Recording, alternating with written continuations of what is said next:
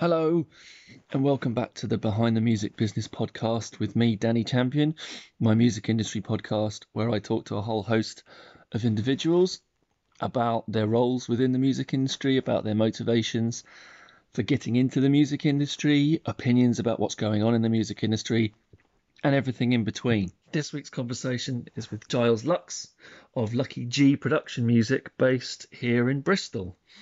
Yet again, another conversation online, and we talk about everything production music, working with production music creators and the creative process behind music for film and TV, editing, working in the TV industry, and everything in between. So if music for media, if working in and around the TV and film areas is something that's interesting to you, this is definitely an episode to check out. So here is my conversation with Giles of Lucky G Production Music.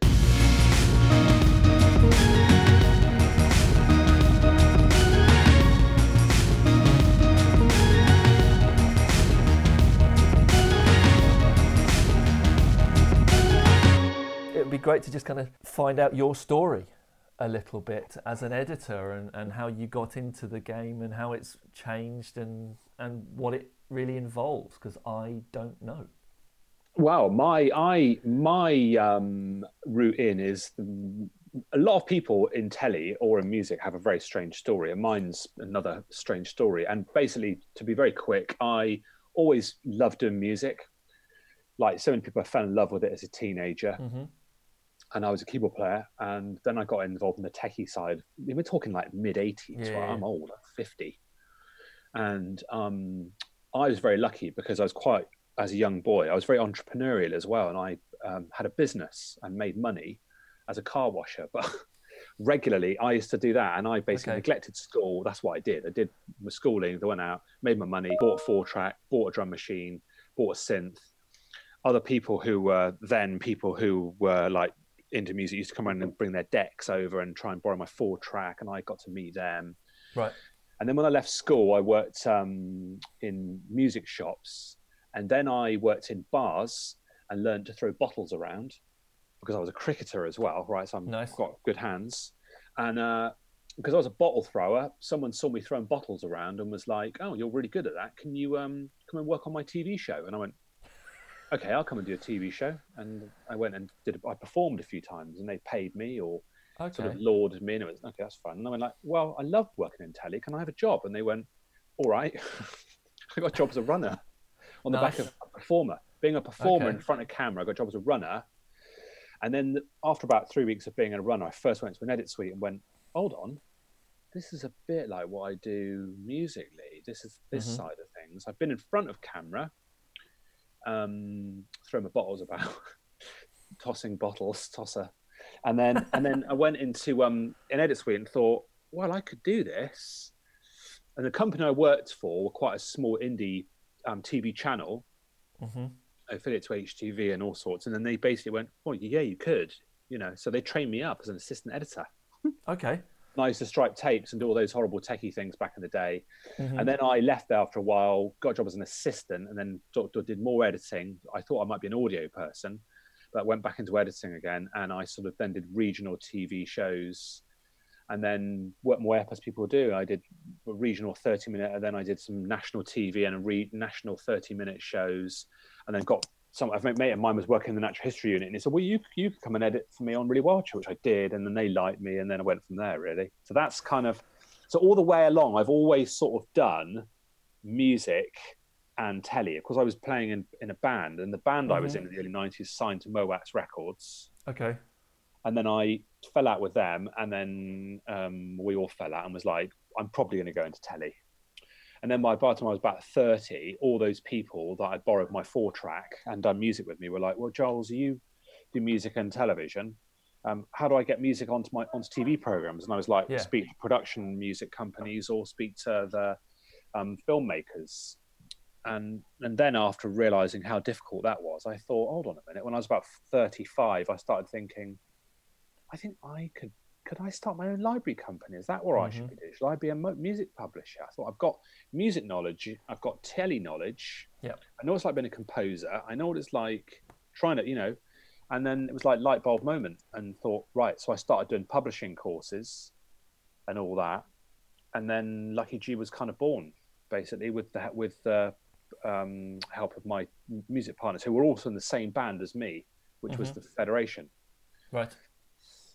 And they are seasoned TV writers. They had a massive stock of music on their hard drive, which hadn't been used for any other jobs. And they were like, well, it's license. We own the publishing for it. It's license free.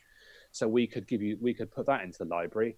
Then I spoke to loads of other composers, among them people like Al Swift, who'd worked with Peter Gabriel, Massive Attack. He'd done a lot of the CSI shows and had lots of surplus music, and was like, well, you could have that as well. And we were like, okay, that's good. So that's another 20 tracks. And then spoke to Benji Bauer, who was another mate of ours who'd done a lot of theatre stuff, and he'd been with Unforeseen, who were part of True Thoughts Records as well. Right. And he went, you could have this lot. And we started compiling basically a stock. Just started building it up, Yeah, and we had so when we launched, we had 130 tracks and their alt mixes. So it was probably about 400, 500. And what happened was, when we launched, we didn't have a website. We had all the music was on a tiny little USB key with Lucky G logo on it. And we gave those to people, and all these editors that we knew were like, took them and went, oh, this is very nice. Well, let's have a listen to the music. And then we'd listen to the music and go, oh, well, that's good. I wouldn't use it on this job, but I might use it in the future. And we got instantly quite a positive response. And it's kind of gone from there, really, and sort of just scaled up, bit by bit. Before kind of jumping into the Lucky G stuff, because there's a lot in there that I'd really like to learn about and to ask you about. Kind of it's what is the, could you talk a little bit more about the role of an editor, something that you're still doing? What is that? What are you tasked with doing?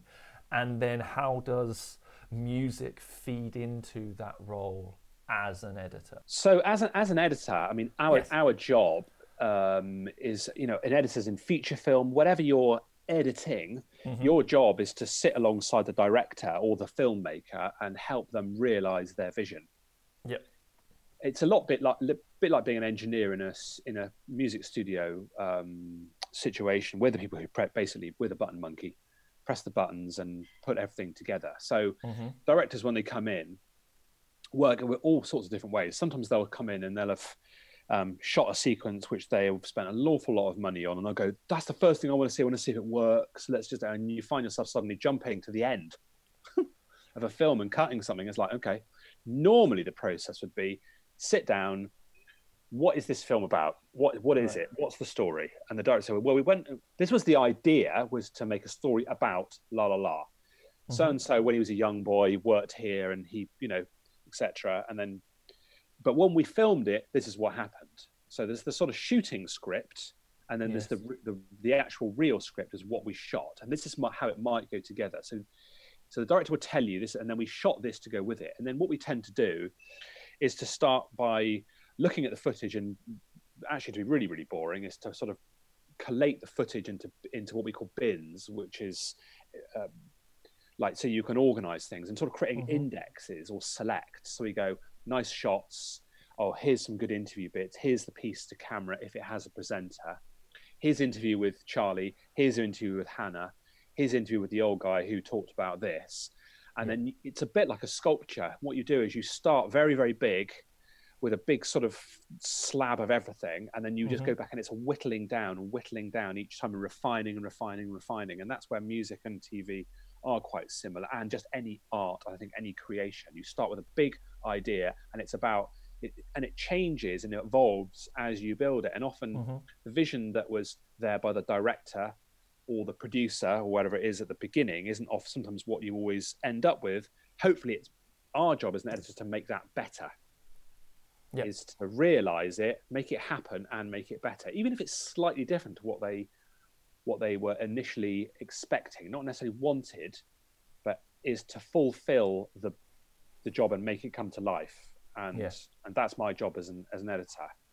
Is it mainly documentaries and that style that your background is in, or have you worked on kind of anything that's a bit more dramatic works and things like that? And is there kind of really big key differences between the two when you're talking to, I guess, real people versus actors and a story that way? I am a factual editor predominantly. Yep. I have done some drama, but it's more kind of like independent drama.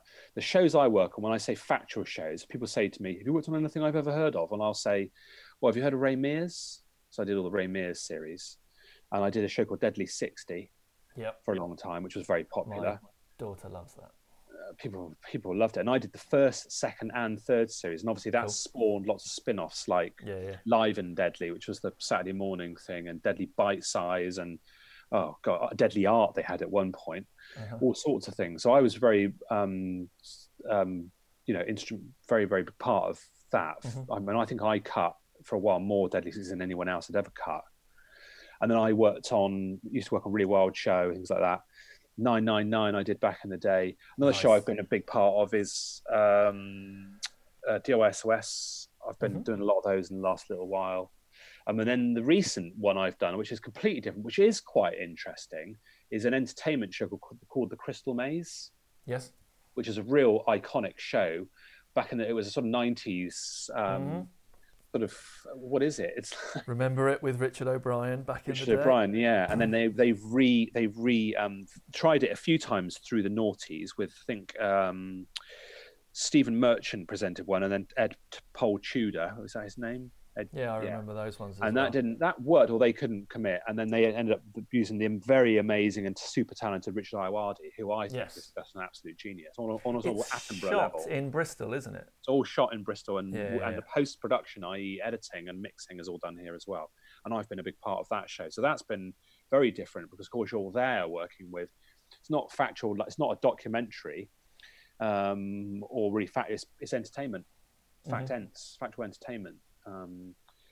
A presenter guiding 5 ego-fueled celebrities round a maze with a series of tasks. So it's great entertainment, but where you go about that as an editor is very different to where you edit other things. Because, of course, with those shows, they shoot a show. It's 3 hours long, the shoot. So you actually start with a show. But then you've got to go, well, now to make that 40 minutes, because with the ad breaks, it fills a Channel 4 hour, but the actual show we cut is 45 minutes.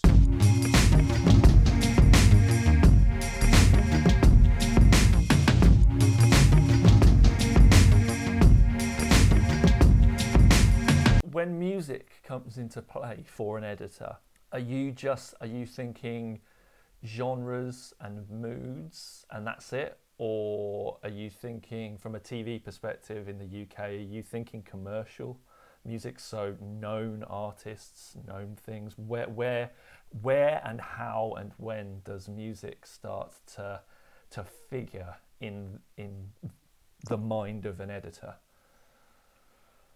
I think each editor is every editor is different way they approach music, and I think probably we all there's a time when you need Jeopardy and you need a little bit of something to underpin a bit of tension, or to underpin a sad backstory like a DOSOS, or if you were doing Deadly 60, you need a little bit of that,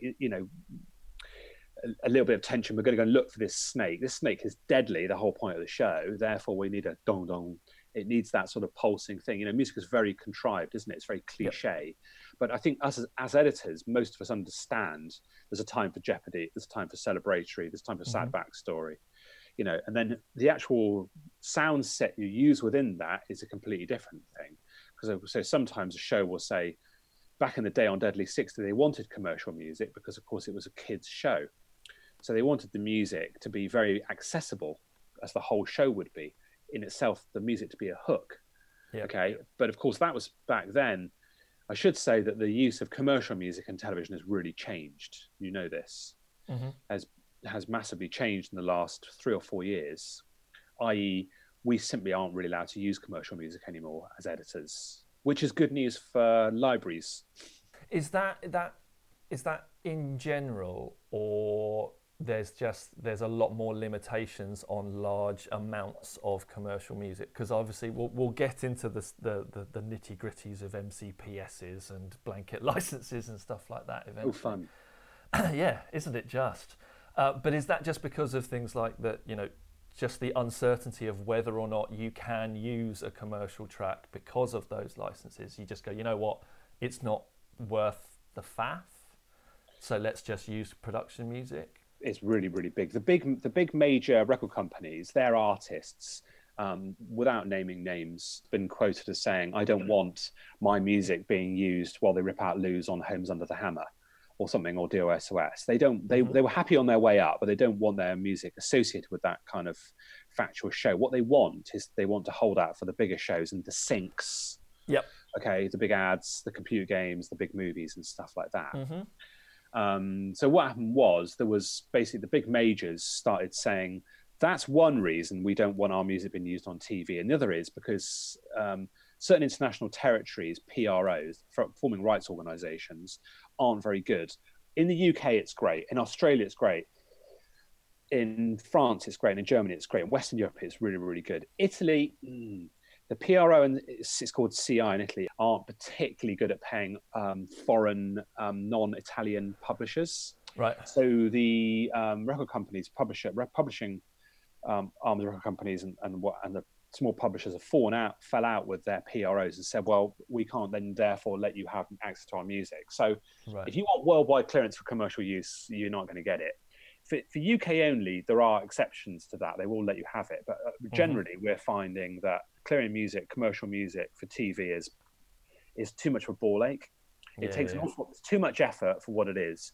And basically, live music quality has gone up and up and up. I mean, at the end of the day, also, a lot of library music companies are using big artists. They just don't say who they are, and people like Ninja Tune have got their own library company. Obviously BMG Zomba BMG have a production arm, Universal production arm, Sony have a production music arm, Extreme Music, and so on. So they all know that how big that global market is, and all have some of their artists within that who are commercial artists writing library music. I think the production music as an industry is worth about $2 billion. Yeah. So it's not nothing. And when I'm talking to young composers about this area, and it's always an interesting conversation, because I'm talking to 18, 19, 20-year-old composers who are still very much, it's my art. It's my, I'm pouring my heart and soul in, and it takes that little bit of time to say, well, you understand how a song can be written, and that is a skill, and that can be used as well as pouring your heart and soul into your music as an art form. And so, more and more songwriters, as you pointed out, are seeing the benefits of saying, right, well, these are my albums, this is what I'm touring, this is what I'm playing live, but I've also got this skill that very few other people have, and here's all this amazing high quality stuff that I can make available through other systems. And it's saying the quality side of things. It's not lift music anymore, is it? It's not MIDI sequenced plinky plinky stuff. It's can be, but it should be able to, like the essence of films. It should be able to complement any story, from happy, tragic, whatever it may be. That the production music or library music should be able to tell stories from A to Z. Yes. So just a couple more questions with your kind of your editor hat on. If we kind of ignore the fact that you have your own production music library, as an editor, when you are looking for music, bearing in mind that there are however many production music companies out there, and they're not necessarily competing in the same way that commercial labels and publishers would do with named artists and things like that, what draws you to one music catalogue over another one? Is it the personal relationships that you have? Would you be inclined to go, you know what, I haven't looked at some of the other ones recently, maybe I'll just have a bit of a tour? Or is there something a little bit different that goes on? It's there's a couple of things there. I mean, one is depending on who I've been told to use, because depending on who the client is, whether it's Channel 4, Channel 5, Nat Geo, they will have their own relationships with libraries, as you know, because of MCPS, non-MCPS, and all those. So if it was, say, a BBC job, and you can use any library, whether it be MCPS or non-MCPS, my choosing of music is based pretty much on personal relationships with music supervisors within those companies. So I know the Motus guys. When I'm working on DOSOS, I'll phone them and say, can you dig out some tracks for me, please? I'm going to need happy process stuff like Billy's doing some, and the Sparks are working, putting the electrics, Final Fix electrics in. Some bloke smashing down a wall. Some bloke with Julian is helping to do the garden. I need music to complement that narrative. Yeah. Yep. But then I need music for the sad backstory, which is the personal story within DOSOS. So there's lots of different stipulations of the music we require. Yeah. So, and then you need the happy reveal stuff, which might have a sort of sad backstory. It's where a Coldplay would have been used back in the day, because it has that sort of like an appeal film, sad tinkly piano.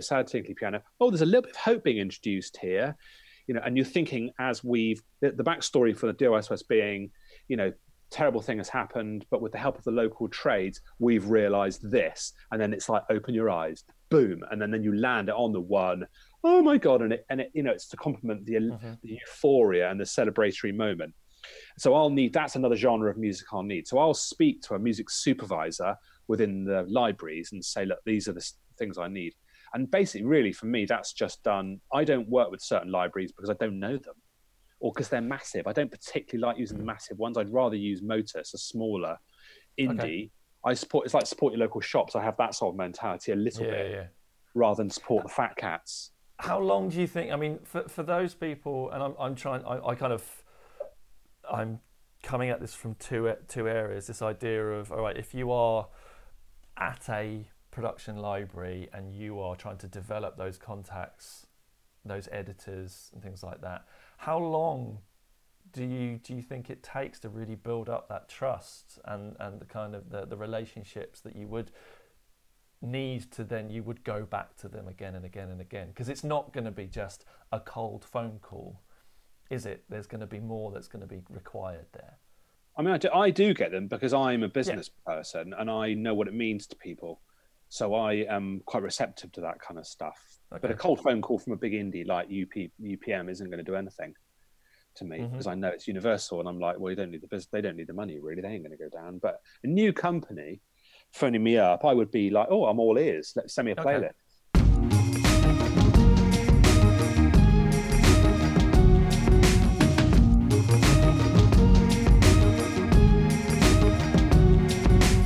Bristol-based, have been Bristol-based for a while. I'm really interested to learn a little bit more, to know a bit more about the Bristol ecosystem. Does everything do you kind of all work together in one nice happy family, or do you tend to see that it starts drifting away? In television terms, you're talking? Yeah, because it all seems, from someone who moved to Bristol 4 years ago from London, I'm kind of seeing quite a nice close-knit little pocket of the industry. I think that's right. I spent some time in Manchester as well, so I kind of see it in both, and I kind of like the fact that everything's not London focused. I think Bristol's not. It's not quite so dog eat dog as it is in London. I don't know about Manchester. This is just from what I'm told. I think Bristol is fairly friendly, and people, if someone's booked for a job and they can't, or asked to do a job and they can't do it, this is whether they're camera, sound, editor, production manager, researcher, whatever, wherever they are, post-production or production based. If someone, and they'll say, oh, do you know anybody? You can recommend anybody if you're not available. And someone will say, yeah, we'll try my friend, so-and-so. People are quite generous, I think. That's obviously not everyone. In my experience, generally, I would say, people are generally fairly, fairly generous. And are you from the music side of things? Do you really just focus on the Bristol scene because there's more than enough going on, or is it global, worldwide? I would say on that, I'm going to be a little bit darker on that. That Bristol, I haven't found Bristol particularly, especially generous on that, actually. Okay. And that's because there are certain companies that some people are brilliant, and we're talking companies here and filmmakers. Other people just don't want to know. And there are a couple of indies in Bristol who are very, very, blimey, very hard nosed, and they're very hard nosed whether you'll be a filmmaker. They'll make you work hard. And from our point of view, trying to give them free music and they just don't want to know, basically. I actually think we're obviously a Bristol company. We work in Bristol, but most of our business is done in Cardiff. Most of our business is not done in Bristol, actually. Okay. Although we are based here, our biggest client is actually Bristol based. Then all our second, third, and fourth and fifth are all Cardiff or London. Okay. We do Glasgow stuff, a little bit of Manchester. We do stuff for Limes. We do Hollyoaks and stuff. So they're Manchester. Sorry, Liverpool actually. But so Bristol is great, and I, as an editor, I do very well here, and I am very Bristol. But with our music, we're much more bigger field than that. Yeah, we do an awful lot in London, really. So tell me a bit more about Lucky G as a business. You've got. I was looking at the website, and there is a genuine. There's a big focus on the artists actually that you've got. You know, your composer roster, I guess, that you don't necessarily see on all production music company websites. Mainly because quite often music libraries, it's more about, here's an album of this type of music rather than here's the composer. So I'll be really interested to get your personal and professional take on what you've done with Lucky G, what you've tried to do differently, what your ethos is, the relationship that you have with your composer rosters. I feel very much, that like a restaurant, it's like, where does our meat come from? Where does our dairy come from? I think it's really, really important to know. I like the idea of supporting our musicians. We're a shop, and on one hand, we deal with our clients, our customers are the filmmakers, and our suppliers, the farmers, are the composers. And I believe that people would like to know where their food comes from and the farms, and it's the same sort of ethos. Then I think people would like to know where the music comes from.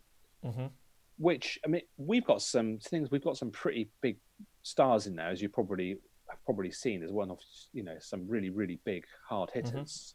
We've got people who are like top of the game TV composers, and then we've got like a youth team, people who are like fairly new out of college, who we think are enormously talented, we work with. So we've got sort of both, really. So the reason we talk about the artists so much is we're very proud of who we represent. And we like to think that our filmmakers are also quite interested in where the music goes. And I think most of them are. I can't speak if I don't know. Maybe they don't. I don't know. But I'd like to think they do.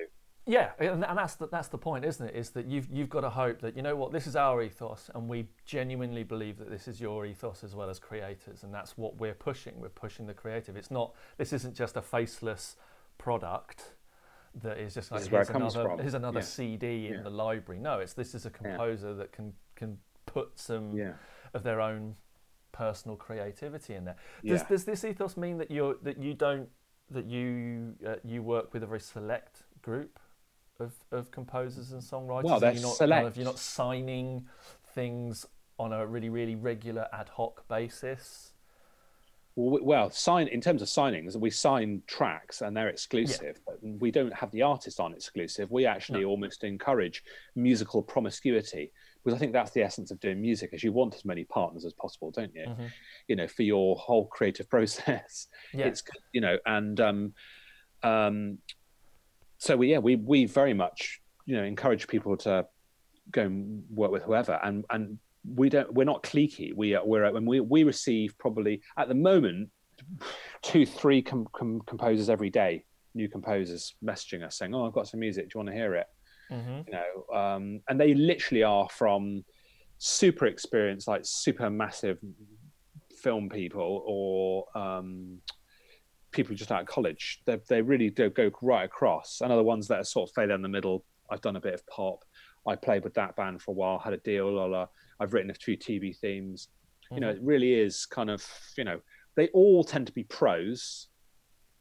There's one or two who sort of do other things as well. Yep. But yeah, it's not a closed shop or anything like that. We're always in the hunt for new composers. And from a production music perspective, how much music do you need to be adding to your roster on an annual basis? I guess how many how many albums is it kind of one album as much as you can, as long as it's good. Right. So you don't have kind of not necessarily good, marketable. There's right. Good and there's marketable. I mean, you know, no one. I don't think anybody ever sort of, as a musician, sits down and goes, "Do you know what? I'm going to write a really, really amazing bit of music with pizzicato and plinky plonky style." You only do it because you realise that serves. It's a marketable piece of music for not so much as it was, but that's, you know, telly likes, that's a very friendly telly sound.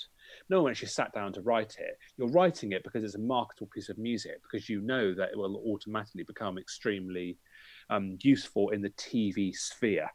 Yeah. You know, so you can be a commercial artist writing, because I want to be a pop star, I want to write this and I'm going to write that. But the stuff that's going to earn you the money isn't the stuff that you maybe necessarily want to write. You know, but that's part of being a pro, isn't it? You know, I mean, as an editor, I'm sometimes like that. I'll take that job. You know, I know I've got lots of actor friends, and they'll sometimes go, "I didn't even put it on my CV," even though it's a really successful, what we deem a successful brand, you know, or show. Right. Yeah. You know, because they're trying to. Yeah, they've got to put food on the table.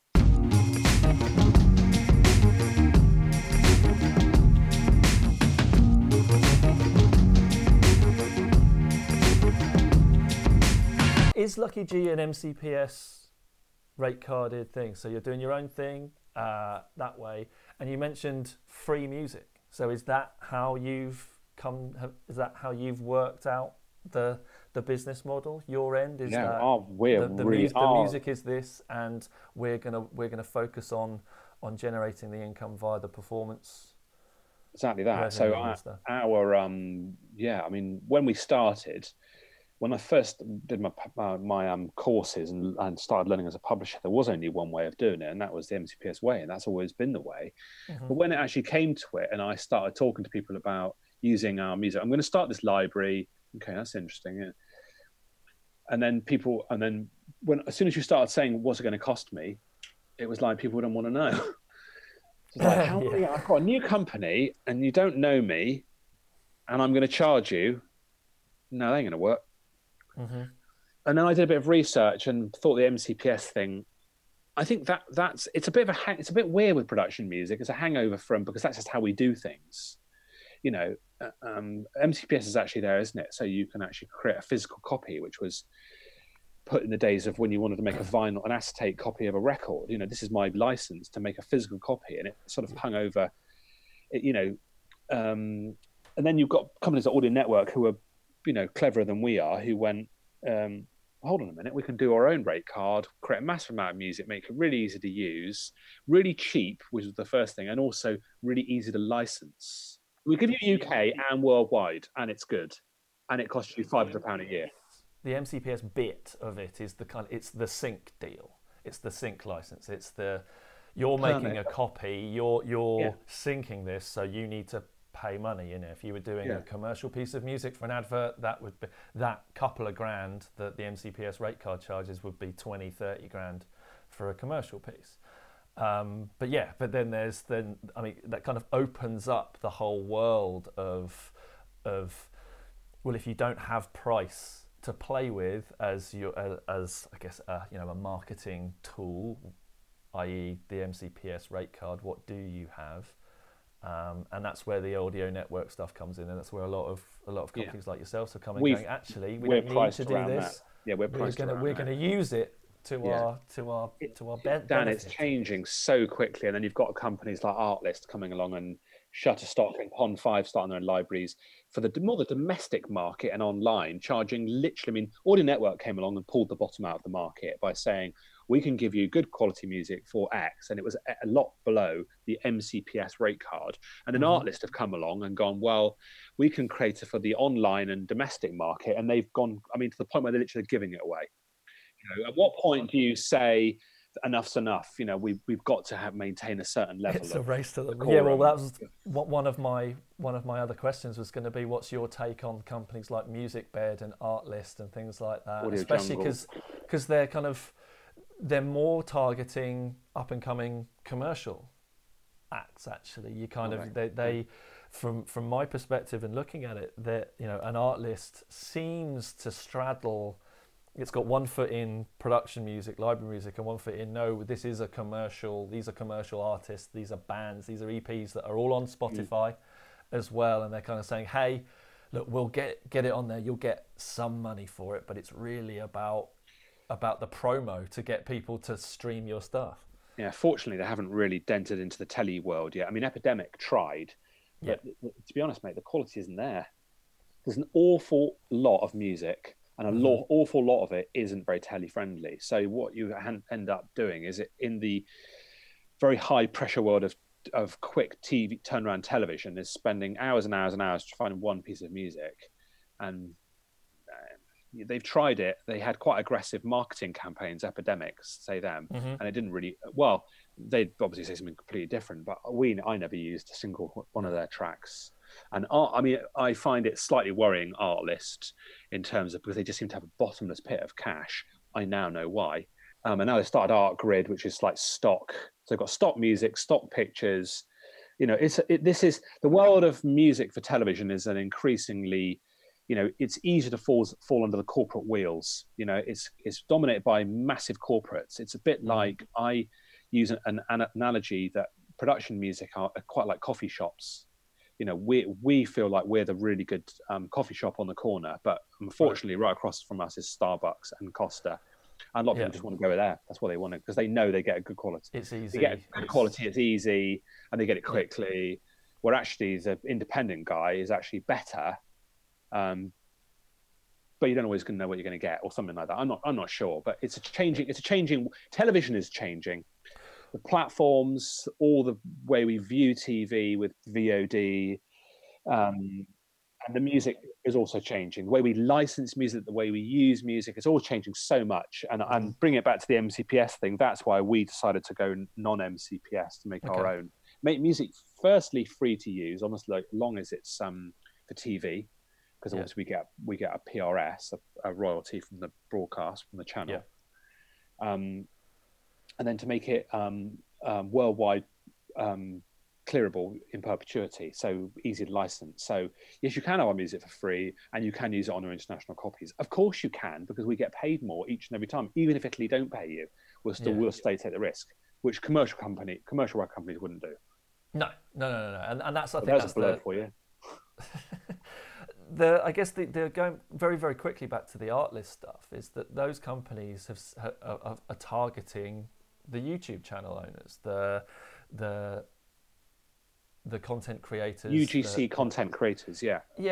Is that a world that you've thought about trying to get involved in, or have you gone, you know what? No, I think we're gonna stick to what we know, what we're focusing on. It's too big. There's other companies in there like the Artlists of this world that are just going to blow us a little bit out of the water. Yeah, we totally have just gone exactly like you said. We've just gone, that's what they do, leave them to it, kind of thing. We're only starting to think about going, well, maybe we do need to do a monthly subscription, because we've been asked now. I mean, literally about 3 times not this month, only 5, it's early in the month, but we've been asked several times in the last few weeks by filmmaker people that we know who are making online content. Obviously at the moment where we're at, a lot of UGC stuff for YouTube, and people who are making things on quite low budget are saying, well, have you got an online license? And we don't, basically, because we've basically stuck to what we know, which is the world of music for television. But as things change and go more online, we will need to have a different license. It has to be a different license. There's lots of, as you probably know, there's lots of different ways it works. Like you need to be in white book. What's it called? Whitelist. Not a blacklist the way around. To say it's a YouTube thing that they created. To say you can have access to, you can use this company. It's pretty clear to use them. Obviously, there's no royalties at this time for online usage. Again, that might change. We know that it's very low for Spotify, and I think if enough composers cry out, I think it will change. Again, all this stuff's a grey area. It's all changing all the time. Yeah, I think that, I mean, there is, in much the same way as there is on Spotify, there is teeny tiny amounts that can be generated, but a lot of YouTube, non-commercial YouTube stuff is kind of expecting it to not be, it's not something that you could copyright strike or start claiming ad share revenue on the video, because that's basically what the channel is. Yeah, so it's Spotify will change soon, because I know you can just read the music press and umpteen big rock stars who will say things. Hold on a minute here. This guy who started Spotify, clever man that he is, who's now a multi-billionaire, has never put together a piece of music in his life. Yet here we are earning, mates of mine who are quite successful commercially, holding up a check of 150 quid for 180 million plays. Yeah. How come we haven't got any money? Yet the guy who owns it has never has got, masses. It's all a bit wrong. And I think that will, collective thinking will cause changes the way we listen to music, stream music. I think that will definitely change. Of course, I suppose maybe Spotify is a sort of stopgap between Napster, i.e. free, and at least getting some remuneration for your music. But I think in time it will change again.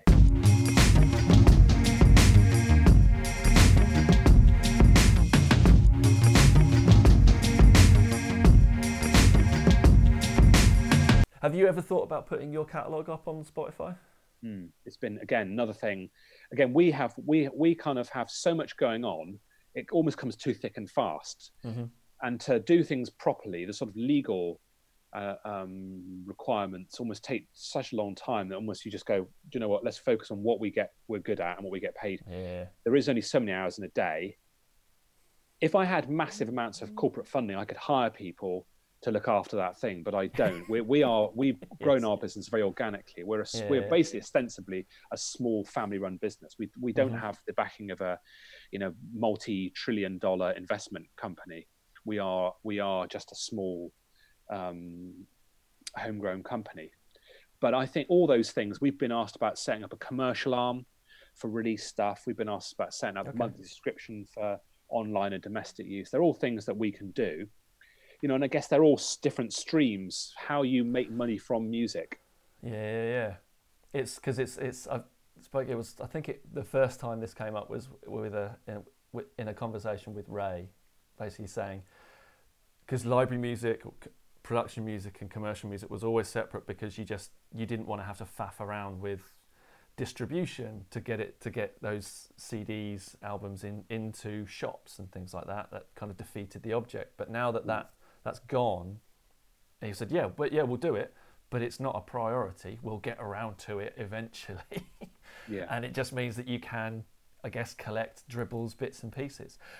Very, very quickly, there's a couple more things I was hoping to get you commenting on. You mentioned that a lot of your focus, especially from a financial perspective, is on the performance royalty side of things. What did you make of all of the Discovery Network shenanigans, basically saying, if you're going to work with us, you need to give up? We were all crapping ourselves. Yeah, I bet. Everyone was. I mean, that goes from Lucky G all the way to bloody U2. I mean, that would have massive ramifications for the whole music industry. And it's one greedy company's ideal, sending reverberation like that through the whole industry. And even the voicing of it, I think, is quite worrying and stuff, really. But, just to increase their revenue by 2 billion, they would be basically doing over hundreds and hundreds and hundreds and hundreds of thousands of musicians worldwide. I mean, it was revolting, but that's where we're at. I mean, the world is run by massive corporations, and what does the little fish have to say? Unless we, it's like we said, it's a changing world, and hopefully that'll never ever happen. It's all changing. Who knows? But if it does, then the whole world of music, and I guess it will change. Whatever happens, people will sell it up front or whatever. But that was a scary time, and it was good that so many people responded to it with such vigor, and quickly it was sort of poo-pooed. Although of course they'll still be floating it and going, "Well, can we make more money?" There's all sorts of dirty tricks going on out there, as you know, in the music world, to get ahead. People will, like in the film world, because people are so desperate and so want it. There's lots of nasty, dirty tricks that people are using to make more money, because there's lots of greedy people out there. I guess you kind of got to hope that it was the catalyst to galvanise the creators on our side, on the music side, to say, right, if you want this, you're going to have to pay for it. If you don't want to pay for it, then you just don't get it. You can't have it. And actually the quality will just drop so quickly, because the stuff that you will get is going to be the composers that just aren't there yet, and then you're going to have to come back around, hopefully. Have you been targeting? Are you looking towards the Netflixes and the Amazon Primes and done a bit those sorts of companies? Yeah, we do a bit. Seeing more and more coming in.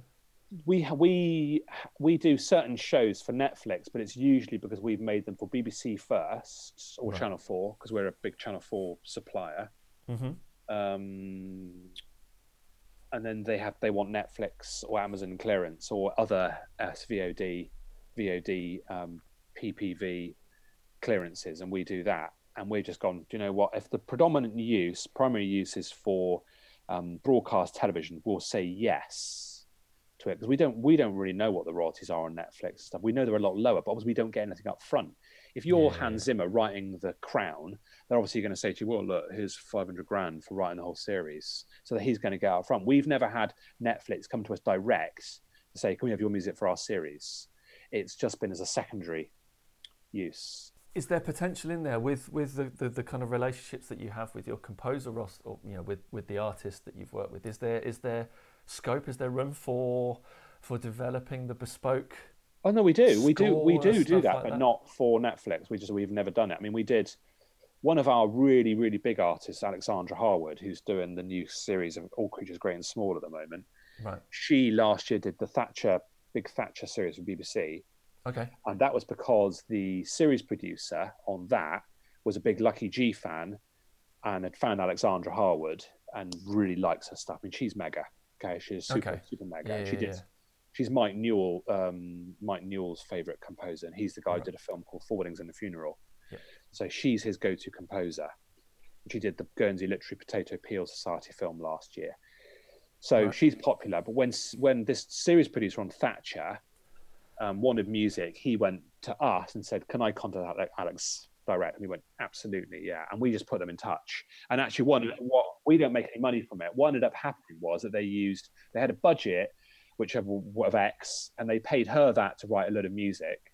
And then the other half of the music for the series came from the Lucky G catalogue, which was her music. So she got credited as Alexandra Harwood, the composer. Half was composed, half was from Lucky G, which is obviously really great for us. You step away from those kind of more bespoke composer relationships. You're not in a position yet to say, actually, we'll act on your behalf to try and get some of those things. You're not okay. I mean, it would be nice to say, look, can we retain the publishing for it? And then we would lower the cost or something. That would be a thing to do. You know what I mean? We tend to just go, look, we're just going to hook you up. You can give us a case of wine. Nice. And a selection of craft olives. It's the way forward. Wine and olives as in lieu of sync fees.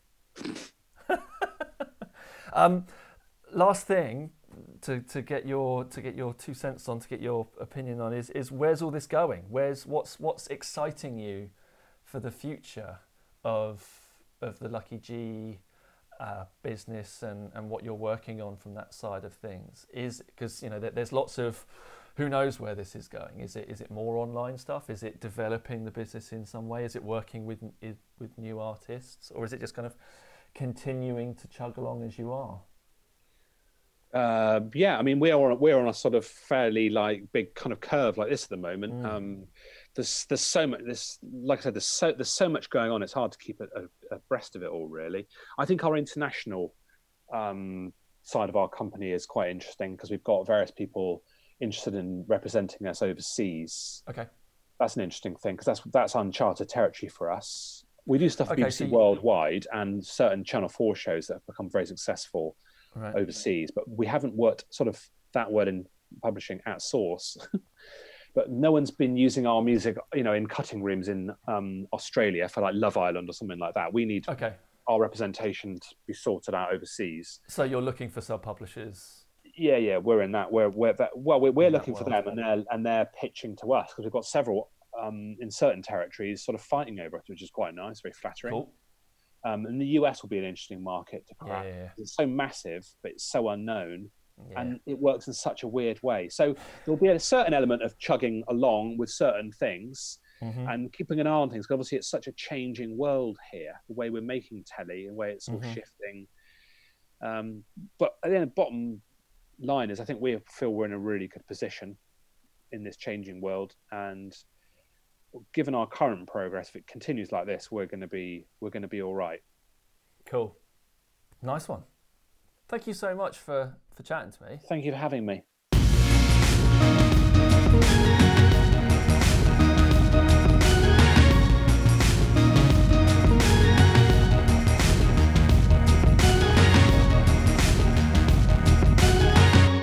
Massive thank you to Giles for giving me some time to chat. My background is in synchronization and film and television, so I always really, really enjoy those conversations, and I hope you did too. As always, please do check out the links that I've posted in the description below. If you would like to get in touch, please do get in touch using the email address in the description below, and keep on coming back and keep on listening to these episodes. Much appreciated, and until next time, see you later.